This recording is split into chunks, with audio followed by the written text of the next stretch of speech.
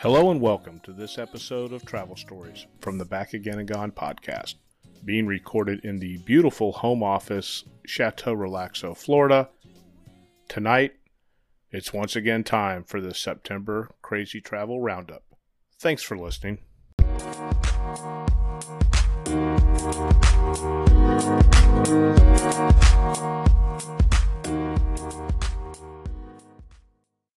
Hello and welcome back. This week I spent several days up in the northeast area of the U.S. One morning it got down to 54 degrees and it was absolutely glorious. Take it from this Florida boy who was about tired of 80 and 90 degree days. The leaves were just starting to tinge just a little bit of color. Really pretty. I'm sure in another 3 or 4 weeks it'll be absolutely spectacular up there. I flew into Providence, Rhode Island, and flew back out of Hartford, Connecticut towards the end of the week. Couple restaurants worth noting. One was the Engine Room in Mystic, Connecticut, located on the banks of the Mystic River in a repurposed marine engine factory. In Mystic, from what I can tell, is the quintessential Connecticut town. Tons of white Cape Cod-style homes mixed with just an endless supply of sailboat masts from boats out on the river. We started out the meal with wings al pastor, which was a koji brine, slow-smoked, pineapple-glazed Mexican chili rub sauce. It was truly amazing. My best guess from the flavor profile of the dry chili rub is that it's had my new favorite spice, Tajin, somewhere involved in it. You know, the good thing was that none of us left with the typical messy hands from buffalo sauce. In this case, they were all kind of dyed a deep maroon from the chili rub. So required several napkins to recover from that. My meal was a Thai coconut pulled pork sandwich. Kind of interested to see what their take in the north is on pulled pork. I know down for me in the south, it's usually involving some kind of barbecue. The pork was on a bed of a cucumber carrot slaw, and then covered with a sweet chili aioli cilantro sauce. And it was sandwiched between a bun, which I ended up just kind of tossing the bun aside, and I'm glad I did. My wife calls this one of those goopy meals. The moisture and the heft of the pork, there was no way the bun was going to contain it. You really needed something like a ciabatta bread or something with a little bit more substance or heft to it to hold it. I liken those sandwiches as once you start eating it, you can't put it down because there's no way you're going to ever be able to pull it back up off the plate without it just crumbling in your hand. But it was great. Phenomenal Thai coconut pulled pork sandwich. A couple beers of note was Hopzilla. From everything that I see in the stores, Hopzilla is got to be the new number one name for any kind of beer, especially if it's an IPA. This Hopzilla came to us from Lawson's Finest Liquids, 8.7 APV. And what was cool is they were actually doing, and usually when you see 8 and 9 ounce APVs, they don't give you a 12 ounce pour. And there's a couple reasons. There's one, 3 or 4 of those at 8 or 9%, your amateur beer guy will be hammered. Really, the main reason is those higher APVs are a little bit more expensive. So to keep the cost of those pours about the same as your Yuenglings or your Landshark or your typical beers is they'll cut down the volume. And typically they cut it down to 8 ounces, but they were actually doing 10-ounce pours, which is really, really nice. And then followed that one up with a number one nightclub from Carlton Brewing, and it came in at 7.5 APV. Definitely some good beer selections. I think they had about 17 on tap. And I'm guessing the closer that you get up into the Vermont area, there's more and more microbreweries, and I guess some of them are actually producing for the local restaurants. Lunch the next day was at Chicago Sam's Sports Bar and Grill in Enfield, Connecticut. Typical sports bar. There was probably 6 of us in there at lunchtime. But from the amount of TVs and tables in there, I'm going to guess that place is jumping at night, especially when there's a game on. Went with a Philly cheesesteak, right? It's a sports bar. What else are you going to have? And, of course, that's accompanied with plate of seasoned fries. And believe it or not, the fries were better than most. All three of us kind of commented on them. Typically, they're not fresh. They're wherever they're sourcing them from. Actually pretty good. Philly cheesesteak was good. Nothing remarkable, nothing terrible about it. A good service. Definitely would go back there when I'm in town for lunch. I'd actually like to go back for dinner sometime just to see the absolute craziness that I'm sure that place would display. So it's time for this month's Crazy Travel Roundup. And right out of the gate, we're going with TMZ. And I love TMZ. They know how to get right to it. Passenger goes nuts and smokes weed. An American Airlines jet made an unscheduled landing Friday after a passenger lit up a joint and got super aggro, which I don't know if that stands for aggressive or aggravated, but aggro. I have to look at Urban Dictionary. We're told the plane was flying from Phoenix to Minneapolis, but an hour into the flight, the pilot went on the intercom and said that they had to make an emergency landing in Denver because of a security issue in the back. So here's a note. Nothing ever happens in the front of planes, people. It's always in the back. Same thing with buses. Nobody ever does anything crazy in the front of a plane. The passengers were a little freaked out, trying to figure out, hey, what's going on? The buzz in the cabin was that someone in the back had said they were telling everyone around him that he was on cocaine. And that's when the guy with the dreads in the video ran to the back of the plane and into the bathroom and locked the door. So I've said this time and time again. My issue with people that smoke marijuana, legalize it, do whatever you want, but the professional marijuana smokers is that smoking marijuana becomes their number one life goal. Hanging around enough of these hardcore dope users, and eventually you'll hear something like, I bet we could hollow out the pizza crust and use it as a pipe. Time and time again, their quest in life is to find new and different ways to smoke marijuana. And besides, a flight from Phoenix to Minneapolis, 2.5 hours at most? This guy couldn't wait? Come on, Dreadlock Man, get your ass together. And besides, you're giving a bad rap to everybody out there that has dreadlocks. Lifehacker sends, do you applaud when your flight lands? So in case you missed it, a couple weeks ago it was Jerk Week over at Lifehacker HQ, which means we've been telling you how to deal with jerks all week long. But what happens if you might be the jerk? Sometimes it's not exactly clear who the culprit is. Well, the only reason I posted this is I like Lifehacker. If you applaud when your plane lands, you're a jerk. It's very simple. It happens, I would say, about 50% of the time. The miracle of flight, it's a miracle, but it works. It's kind of like sending somebody an email and then turning around and calling them on the phone to see if they got it. Email works. Planes generally tend to fly and generally tend to land. No need for an applause. Fox News, American airline passenger pops blister, splashes seatmates with blood. Disgusting. American Airlines is getting a little bit of love this month. Passengers on a recent American Airlines flight were likely left cringing after a woman's foot blister popped during the flight in a medical mishap that reportedly splashed blood onto two people, a book, the plane's cabin walls, and a window. And this was posted on Twitter. Bloody mess on my flight to Miami. Woman in aisle seat has blister on foot pop. Blood splatters across aisle, including on two of the guys in front of me, one of their books, and the window. Flight attendant says at Miami-Dade Fire, we'll have to meet flight. Well, first, thank you, Florida. Second, what is it about airlines and airplanes that make people want to take their shoes off? Do yourself or don't do yourself a favor, but just check out passenger shaming and you'll see picture after picture of bare feet. I, for one, am not freaked out by bare feet, but for some people, it is absolute kryptonite. However, we do seem to be fascinated with pimple, blackhead, and blister popping. I mean, there's shows and YouTube channels focused on it, but however, that doesn't mean that any of us wish to become an unwilling participant in the event.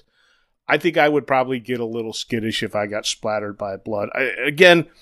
I don't think this blister could have appeared mid-flight. Maybe the pressurized cabin, who knows? throw on an extra sock, grab a bandage, grab an ace bandage, put on a closed-toe shoe, do something, but fix that before you get on the plane. New York Times Post, a French worker died after sex on a business trip. His company's liable. A court in France has ruled that a man who died from a heart attack after having sex during a business trip had suffered a work-related accident and that his employer was liable. The man, who was identified in court documents only as Xavier, what a great name. Of course he's French, I bet, traveled in 2013 into one of the central regions of France as a security technician for a rail engineering company. After work one night, he had sex with a woman at her house before returning to his hotel. He later died from a heart attack said to have been linked to the encounter. I'm doing all I can not to insert all kinds of jokes. You know, I've heard this from many road warriors. I don't want to get caught in bed with either a dead girl or a live boy. Apologies to Edwin Edwards, the politician that actually coined that phrase. But this does bring up pretty much a valid point for road warriors. You know, where's the line between business time and personal time? Right? Having sex at lunch at the office is a great way to have an impromptu meeting with human resources. We all agree. But what about sexy time on a Tuesday night while at the Hilton in Buffalo, New York? Where is that line between work time, playtime, pleasure time, and where does that liability fall? Well, apparently for this rail engineering company, it fell squarely on the bed, so to speak. Police seek drivers of abandoned Amish buggy equipped with loud stereo and Michelob Ultra. Thank you, Boing Boing. 1 a.m. last Sunday, 2 men were enjoying a ride in their Amish buggy with a banging stereo and enjoying a 12-pack of Michelob Ultra when the cops showed up. Rather than discuss their apparent behavior with the representatives of local law enforcement, the two revel-seeking, reportedly Amish gents took to the woods, leaving their horse, beer, and stereo-laden buggy ambling down the road. The men were drinking a 12-pack of Michelob Ultra that was settled atop the buggy while blasting music and riding through North Bloomfield, Ohio's deputies said. There were several open bottles in the buggy. Hey, what goes clip-clop, clip-clop, bang-bang, clip-clop, clip-clop? An Amish drive-by shooting. You know, a 12-pack of Mick Ultra is kind of like testing the waters with your big toe before jumping in. A 12-pack, I think that stuff probably weighs in at 3 or 4% APV.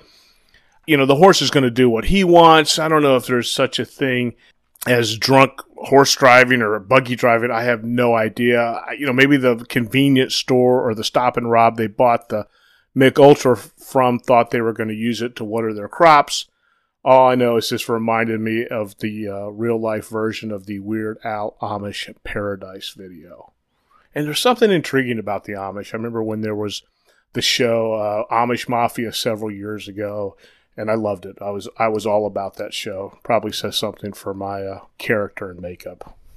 Here's a site I recently stumbled across, as well as a YouTube channel, Vice. Woman chugged an entire bottle of cognac rather than give it to airport security. Chinese woman was stopped in Beijing for having a bottle of cognac in her carry-on. What else could she do but pound the entire bottle on the spot? But then, of course, guess what? She wasn't feeling so good.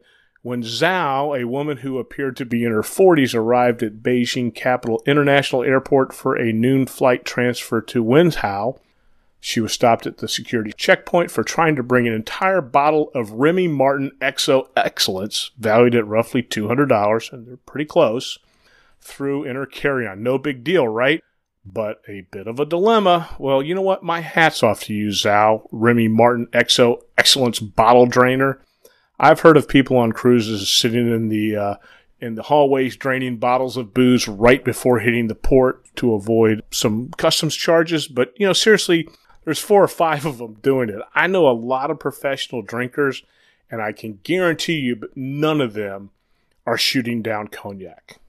One of the travel blogosphere sites, View from the Wing, gave us this one. United Airlines says it's immoral to move to a better seat while in flight. When there's an empty seat on a plane you like better than yours, can you switch? Different airlines take different approaches. And for the ones that say no, that's a relatively recent change. And it's no surprise that customers are confused, right? Years ago, open seats were pretty much fair game. People would move different rows on long-haul flights, hoping to get an extra seat next to them. Southwest still has open seating. You can take any seat that you want. You can choose any seat that's open when you board. They actually sell earlier boardings. However, once you're on the plane, it's the Lord of the Flies. Some passengers save seats for others who are boarding later. I've got a couple strategies I'll talk about one day about trying to keep a seat, the middle seat, open. Others put fake crumpled up tissues in the middle seat so that no one will sit there. However, United, Delta, and American all monetize seat assignments, selling you the specific seats you might want. Each of these take a different tact. So here's my take. Airline seats are sacred grounds. And when I fly Southwest, 95% of the time, seat 9C is my holy place. It's in the aisle. Row 9 is where they start serving snacks and beverages, right? Rows 1, rows 9, and I think it's row 17. So you're going to get your snack, your little bag of pretzels, and your cup of ginger ale first. The other reason is in row 9, my not scientific, but just a lot of flights, has proven to me that you have the best chance of having an empty middle seat next to you. And the reason is simple. Living in Florida, the first 8 rows are going to fill up quickly because you've got all the people down here in God's waiting room that can't walk to the back of the plane. So those first 8 rows are going to fill up quick.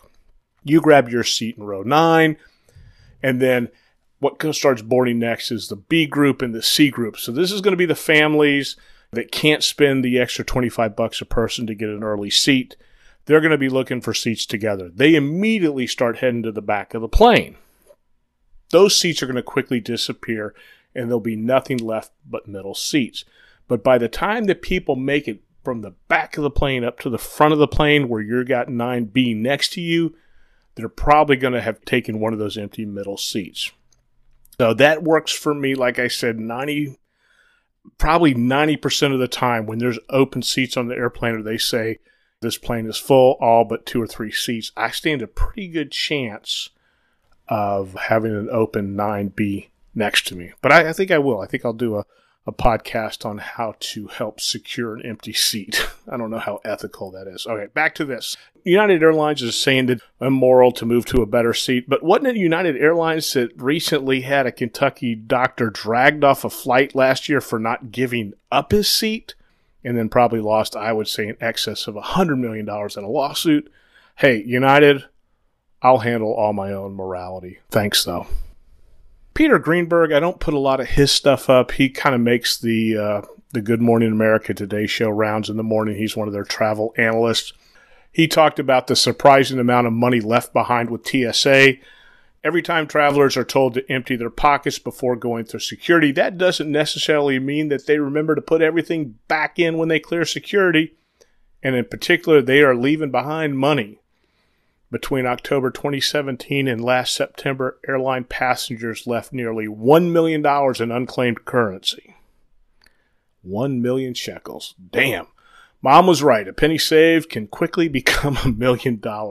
My question is, where does this money go, right? Employee profit sharing, a huge Christmas party? You know, how about buckets and buckets of those pins so they can easily mark up my boarding pass? No. It goes for additional training.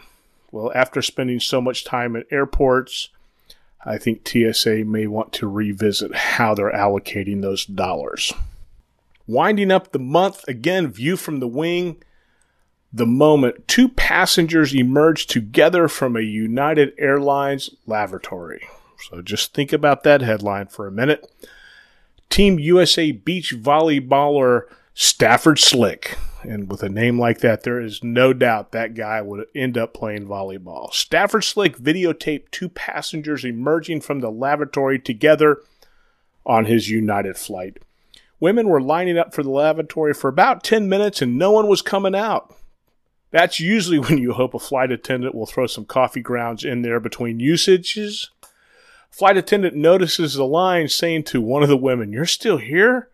And no one's moved?" Well, right about that time, the lavatory door opens, a man appears, And then just a few seconds later, a woman in a matching red jumper also walks out from the cramped room, apparently having just joined the Mile High Club. Guess what? I recently did this. No, not join the Mile High Club. I recently used an airplane lavatory. Most of my flights are 2-3 hours. I can usually control myself for a few hours, but I ended up having a layover with no plane change in Baltimore for about 30 or 40 minutes. So I actually decided to go visit the lavatory. I have not been in an airplane bathroom in years. They haven't gotten any bigger, and I have no idea how two people can actually fit in the lavatory, much less how two people can simultaneously remove or unzip some part of clothing. I don't know how somebody doesn't get a Charlie horse, but by God, you got to give it to these people. So we have 2 more members of the Mile High Club. Welcome. Well, there you have it. September's craziness, all bundled together in less than 30 minutes. Thanks for listening, and safe travels.